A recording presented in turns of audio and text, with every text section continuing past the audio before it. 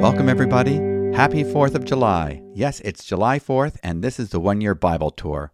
My name is David MacAdam, and I'm happy to serve as your host, encouraging you to take in the vast scope of divine viewpoint as we make our way through the entire Bible in a year. Yes, we have just crossed the halfway marker in reading the Old and New Testaments, and we are starting round 2, visiting the book of Psalms, which I trust you will find refreshing. In our part of the world, here in the USA, we are celebrating Independence Day. There are picnics, parades, and fireworks, and we are happy to have a representation in our town's festive picnic in the park, which is well attended. I have invitation cards encouraging people to take on our challenge to read the Bible with us. Jesus said if we continue in His Word, we shall know the truth, and the truth will make us free.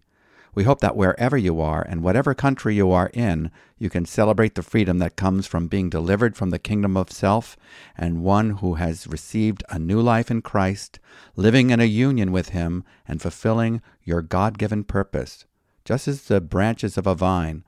But there's no hope for branches bringing forth fruit unless they are living in a union with the vine. Jesus clarifies by saying, apart from me, you can do nothing. And apart from a faith union with Christ, you can never be free. Today, we finished the 12th book of the Old Testament, the book of 2 Kings.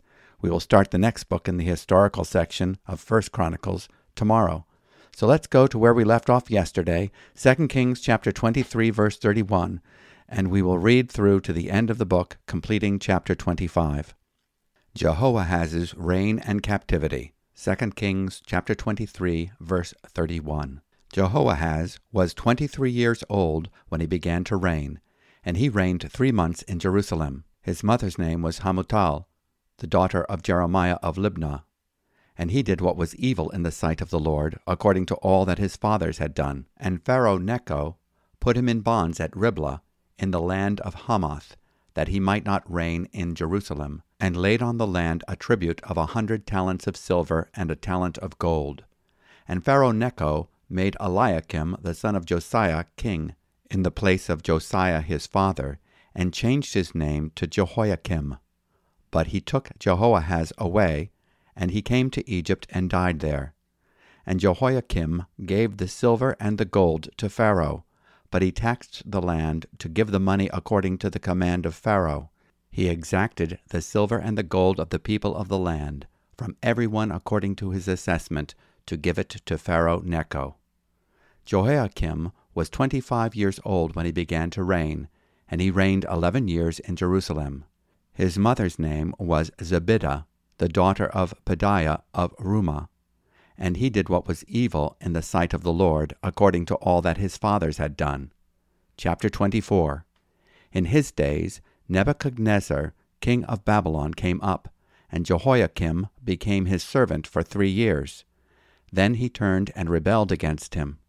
And the Lord sent against him bands of the Chaldeans, and bands of the Syrians, and bands of the Moabites, and bands of the Ammonites, and sent them against Judah to destroy it, according to the word of the Lord that he spoke by his servants the prophets. Surely this came upon Judah at the command of the Lord, to remove them out of his sight, for the sins of Manasseh, according to all that he had done, and also for the innocent blood that he had shed. For he filled Jerusalem with innocent blood, and the Lord would not pardon.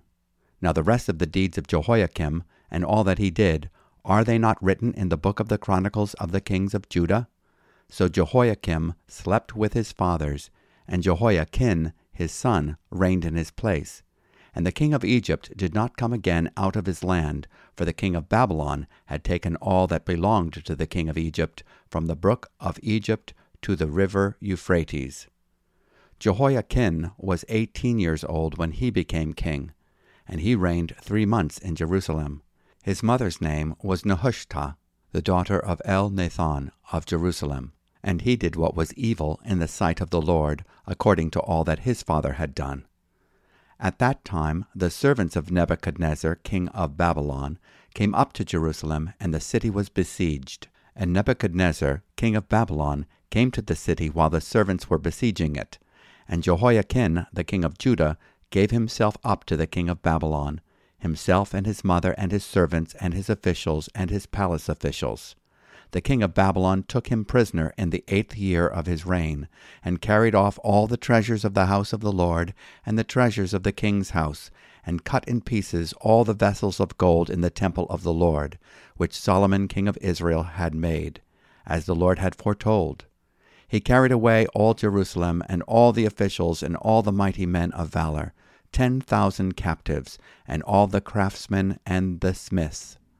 None remained except the poorest people of the land. And he carried away Jehoiakim to Babylon. The king's mother, the king's wives, his officials, and the chief men of the land he took into captivity from Jerusalem to Babylon. And the king of Babylon brought captive to Babylon all the men of valor, 7,000, and the craftsmen and the metal workers, 1,000, all of them strong and fit for war. And the king of Babylon made Mattaniah, Jehoiakim's uncle, king in his place, and changed his name to Zedekiah. Zedekiah was 21 years old when he became king, and he reigned 11 years in Jerusalem. His mother's name was Hamutal, the daughter of Jeremiah of Libnah. And he did what was evil in the sight of the Lord, according to all that Jehoiakim had done. For because of the anger of the Lord, it came to the point in Jerusalem and Judah that he cast them out from his presence. And Zedekiah rebelled against the king of Babylon. The fall and captivity of Judah, chapter 25. And in the 9th year of his reign, in the 10th month, on the 10th day of the month, Nebuchadnezzar king of Babylon came with all his army against Jerusalem and laid siege to it. And they built siege works all around it. So the city was besieged till the 11th year of King Zedekiah. On the 9th day of the 4th month, the famine was so severe in the city that there was no food for the people of the land. Then a breach was made in the city, and all the men of war fled by night by the way of the gate between the two walls, by the king's garden, and the Chaldeans were around the city. And they went in the direction of the Arabah. But the army of the Chaldeans pursued the king and overtook him in the plains of Jericho, and all his army was scattered from him. Then they captured the king and brought him up to the king of Babylon at Riblah, and they passed sentence on him. They slaughtered the sons of Zedekiah before his eyes, and put out the eyes of Zedekiah, and bound him in chains, and took him to Babylon.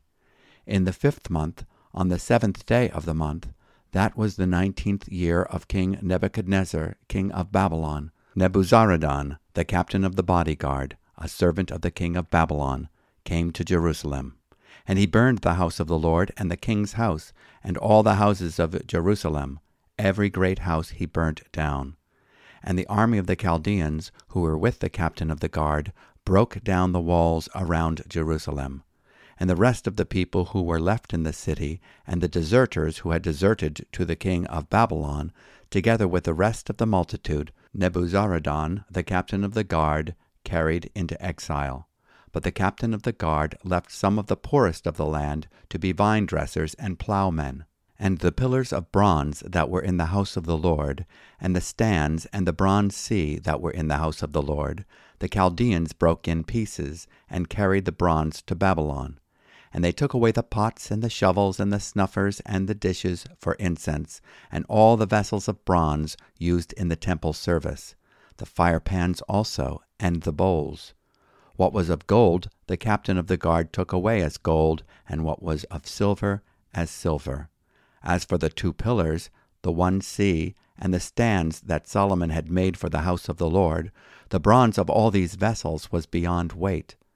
The height of the one pillar was 18 cubits, and on it was a capital of bronze. The height of the capital was 3 cubits. A lattice work and pomegranates, all of bronze, were all around the capital. And the 2nd pillar had the same, with the lattice work. And the captain of the guard took Seraiah the chief priest, and Zephaniah the 2nd priest, and the 3 keepers of the threshold. And from the city he took an officer who had been in command of the men of war, and 5 men of the king's council who were found in the city, and the secretary of the commander of the army, who mustered the people of the land, and 60 men of the people of the land who were found in the city. And Nebuzaradan, the captain of the guard, took them, and brought them to the king of Babylon at Riblah. And the king of Babylon struck them down, and put them to death at Riblah, in the land of Hamath. So Judah was taken into exile out of its land. And over the people who remained in the land of Judah, whom Nebuchadnezzar king of Babylon had left, he appointed Gedaliah the son of Ahikam, son of Shaphan, governor.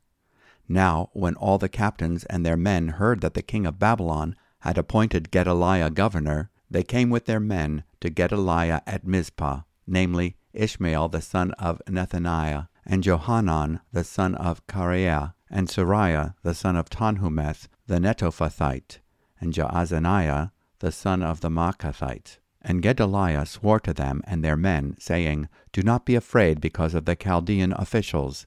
Live in the land and serve the king of Babylon, and it shall be well with you. But in the 7th month, Ishmael the son of Nethaniah, son of Elishama, of the royal family, came with 10 men and struck down Gedaliah, and put him to death along with the Jews and the Chaldeans who were with him at Mizpah. Then all the people, both small and great, and the captains of the forces arose and went to Egypt, for they were afraid of the Chaldeans. Jehoiachin released from prison.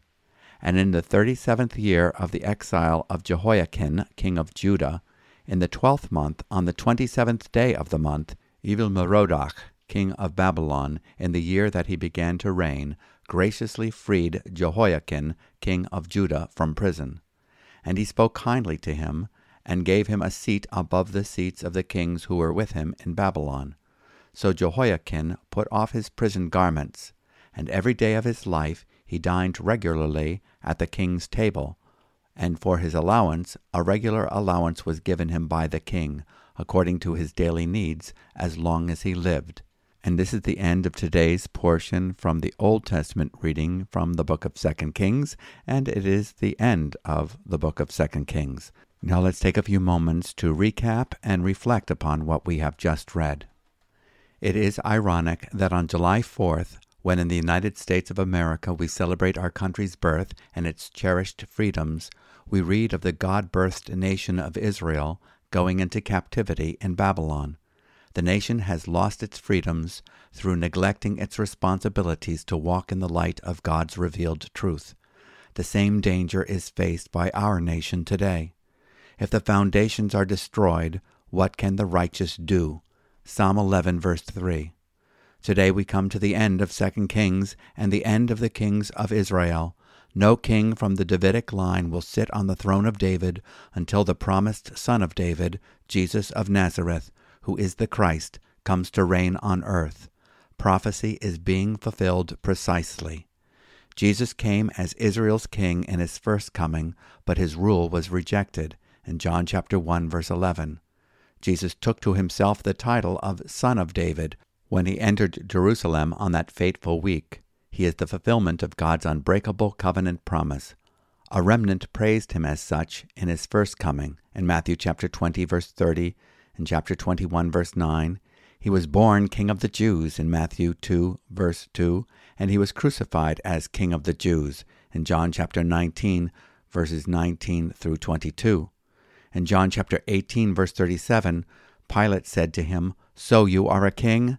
Jesus answered, "You say correctly that I am a king.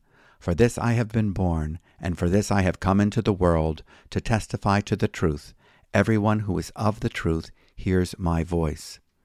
Jesus spoke of the kingdom of God as my kingdom in Luke chapter 20, verse 30, and John chapter 18, verse 36.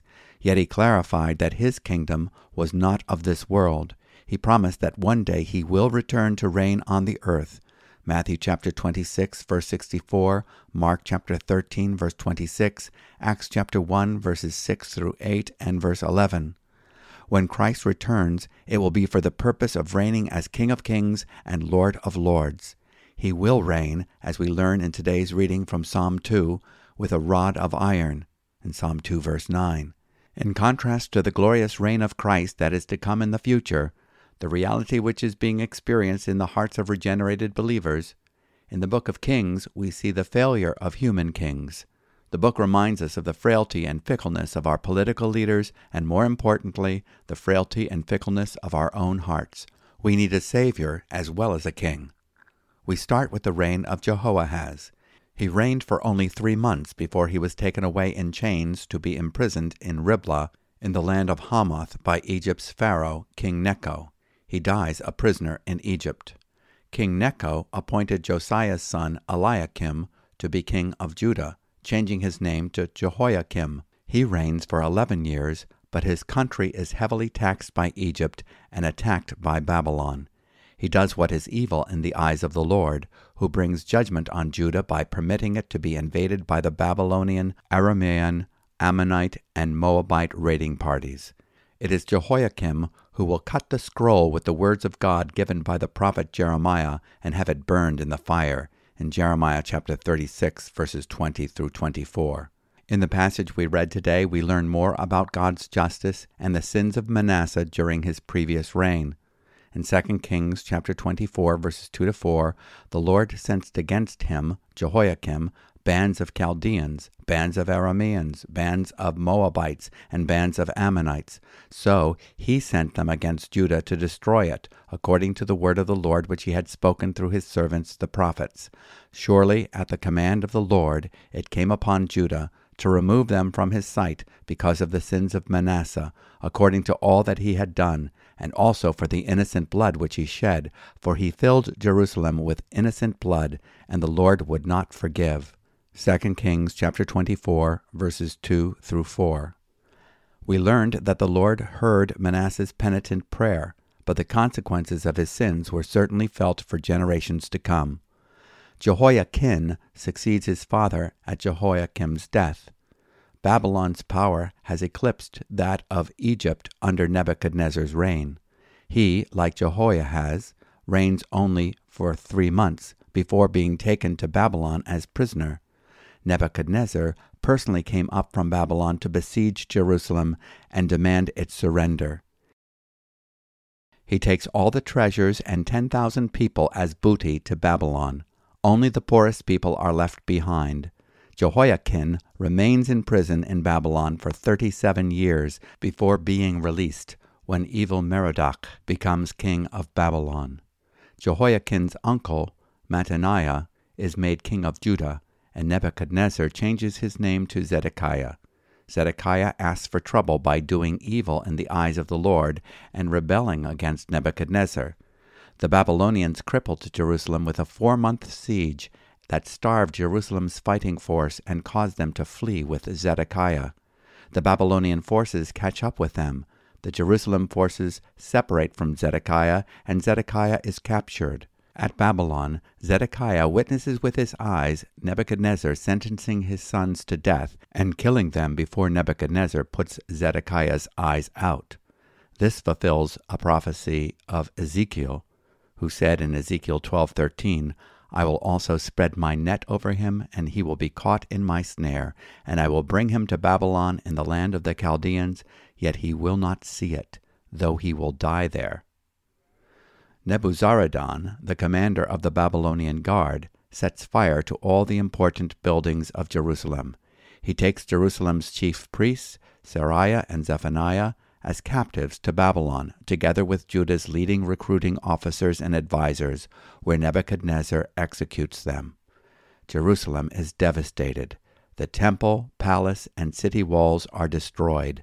The sacred articles of the temple are carried off, as is most of the populace. The bronze, the silver, and the gold are stripped from the temple and palace furnishings. All valuables are confiscated.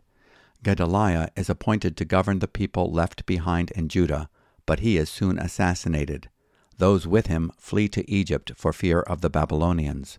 After a long imprisonment of 37 years, Jehoiakim is shown favor by the new king of Babylon and given a high seat of honor.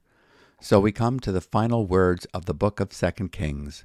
Jehoiakim changed his prison clothes and had his meals in the king's presence regularly all the days of his life. And for his allowance, a regular allowance was given him by the king, a portion for each day, all the days of his life.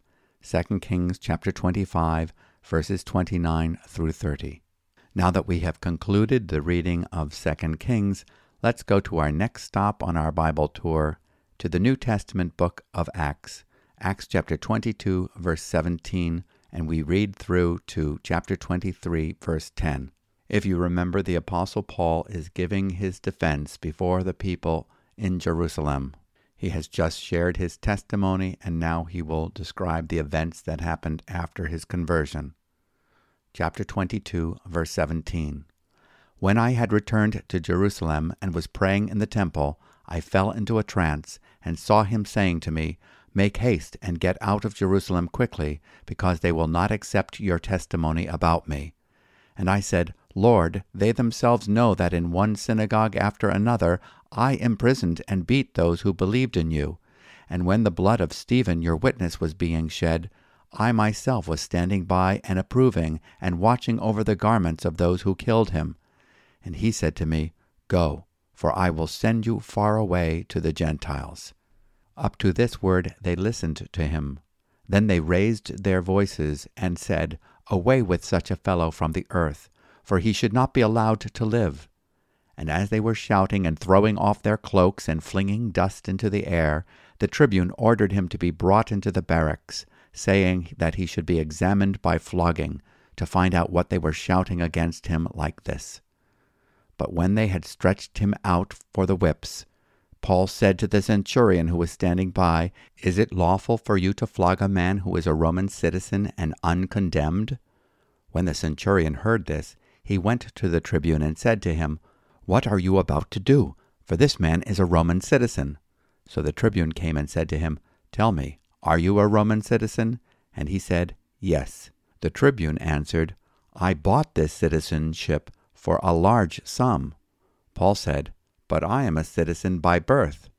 So those who were about to examine him withdrew from him immediately, and the tribune also was afraid, for he realized that Paul was a Roman citizen and that he had bound him. But on the next day, desiring to know the real reason why he was being accused by the Jews, he unbound him and commanded the chief priests and all the council to meet, and he brought Paul down and set him before them. Chapter 23. And looking intently at the council, Paul said, "Brothers, I have lived my life before God in all good conscience up to this day." And the high priest Ananias commanded those who stood by him to strike him on the mouth. Then Paul said to him, "God is going to strike you, you whitewashed wall. Are you sitting to judge me according to the law, and yet contrary to the law you order me to be struck?" Those who stood by said, "Would you revile God's high priest?"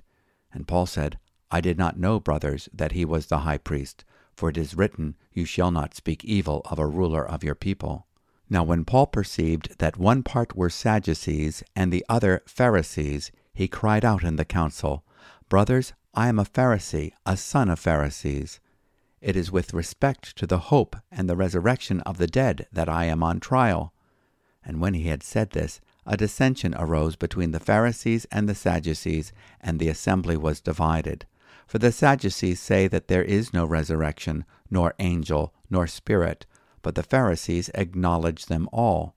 Then a great clamor arose, and some of the scribes of the Pharisees' party stood up and contended sharply. "We find nothing wrong in this man. What if a spirit or an angel spoke to him?" And when the dissension became violent, the tribune, afraid that Paul would be torn to pieces by them, commanded the soldiers to go down and take him away from among them by force, and bring him into the barracks. And this is the end of our reading from the New Testament portion from the book of Acts. Let's take a moment to step back and reflect upon what we just read. The Apostle Paul continues to give his testimony as he addresses the crowd in Jerusalem, answering their charges that he is against the people of Israel, the law of Moses, and the temple. Paul is cut off when in the course of his testimony he affirms that the Lord Jesus has sent him to preach to the Gentiles in Acts chapter 22, verse 21. The crowd begins to riot. The Roman commander unwisely orders Paul to be taken to the barracks and flogged. Before the flogging begins, Paul questions the centurion, "Is it legal for you to flog a Roman citizen who hasn't even been found guilty?" Paul serves as his own lawyer, as the fact of Paul's citizenship and right to a fair trial is paramount. A violation of Paul's rights as a citizen, even by a Roman officer, would mean prosecution. The Roman officer wants to find out the source of the trouble and therefore invites Paul to stand before the Sanhedrin. The tempers of both the priest and Paul begin to flare. The high priest orders that someone strike Paul on the mouth, and Paul retaliates with a word that was no stronger than the Lord's reprimand of the religious hypocrites, calling the priest a whitewashed wall. Paul humbly apologizes as he respects the high priest's office, though not his behavior. Paul, knowing that there were both Sadducees and Pharisees on the Sanhedrin, affirms that he is on trial because he is a Pharisee, believing in the Pharisees' hope, which is the resurrection. This causes a great uproar. The author of the book of Acts, Dr. Luke, explains in Acts 23, verse 7 and 8, "As he, that is Paul, said this, there occurred a dissension between the Pharisees and Sadducees, and the assembly was divided. For the Sadducees say that there is no resurrection, nor an angel, nor a spirit, but the Pharisees acknowledge them all." The atmosphere was so tense and the dispute so violent that the Roman commander ordered that Paul be taken away into the barracks for safety. And we will continue our reading tomorrow. Now let's go to our next stop on our Bible tour, which is the book of Psalms, the Bible's prayer and songbook, and we are on round 2, going to Psalm 2, verses 1 through 12. The reign of the Lord's anointed. Psalm 2. Why do the nations rage and the peoples plot in vain? The kings of the earth set themselves, and the rulers take counsel together against the Lord and against his anointed, saying, Let us burst their bonds apart and cast away their cords from us. He who sits in the heavens laughs. The Lord holds them in derision. Then he will speak to them in his wrath and terrify them in his fury, saying, As for me, I have set my king on Zion, my holy hill. I will tell of the decree. The Lord said to me, You are my son. Today I have begotten you. Ask of me, and I will make the nations your heritage, and the ends of the earth your possession. You shall break them with a rod of iron, and dash them in pieces like a potter's vessel. Now therefore, O kings, be wise. Be warned, O rulers of the earth. Serve the Lord with fear, and rejoice with trembling. Kiss the Son, lest he be angry, and you perish in the way, for his wrath is quickly kindled. Blessed are all who take refuge in him. This psalm, Psalm 2, is quoted or alluded to at least 18 times in the New Testament. That makes it the New Testament's most quoted psalm. It is a messianic psalm, referring to the reign of Christ. It is a royal psalm, referring to the Son of God being established as king. The other royal psalms are Psalm 18, Psalm 20, Psalm 21, 45, 72, 89, 101, 110, and 144. This psalm and the Davidic covenant speak of a universal and everlasting rule, obviously looking beyond Israel's earthly kings. This psalm looks to Jesus, the eternal Son of God who became man, who was born under the law to fulfill the law on our behalf. He came to die and rise as our substitute and provide the reconciliation and regeneration necessary to establish the rule of God in our hearts. We read of the raging voices of the rebellious nations in Psalm chapter 2, verses 1 through 3. After the resurrection and ascension of Jesus Christ in the New Testament, the persecuted early church quote this psalm in their corporate prayer meeting in Acts chapter 4, verses 24 through 26. In this psalm, we are reminded that the tables will be turned on those who mock the Lord, and the Lord will have the last laugh as his enemies are exposed and judged in verse 4. We hear the voice of God the Father in verses 5 through 6. Then he will speak to them in his anger and terrify them in his fury, saying, But as for me, I have installed my king upon Zion, my holy mountain. Then we hear the voice of the Son of God in verses 7 and 9. I will surely tell of the decree of the Lord. He said to me, You are my son, today I have begotten you. Ask of me, and I will surely give the nations as your inheritance, and the very ends of the earth as your possession. You shall break them with a rod of iron, you shall shatter them like earthenware. And then we hear the voice of the Holy Spirit in verses 10 through 12, giving the hearer an opportunity to respond and put their trust in Christ. Now therefore, O kings, show discernment, take warning, O judges of the earth, worship the Lord with reverence, and rejoice with trembling. Do homage to the Son, that he not become angry, and you perish in the way, for his wrath may soon be kindled. How blessed are all who take refuge in him. And now for some divinely inspired practical wisdom from the book of Proverbs. Remember, a proverb a day keeps foolishness away. We'll try this one out. Proverbs chapter 18, verse 13. If one gives an answer before he hears, it is his folly and shame. Listening is an art for the heart. Be swift to hear. Seek first to understand before seeking to be understood. He who gives an answer before he hears, it is folly and shame to him. Listen carefully. Think before you speak. Now let's pray. Gracious God and eternal King, you are worthy, and we rejoice that you are enthroned both in the heavens and in our hearts as Lord of all. We have seen the failure of human kings and mourn the failure of our own fickle hearts. We thank you for the Son of God who came to purchase and cleanse us with his atoning blood and wash us from our sins and grant us new life in the Holy Spirit. We ask that you reign in us. We ask that you have mercy on the United States of America on this its birthday, and that we would recover our values that emanate from your word.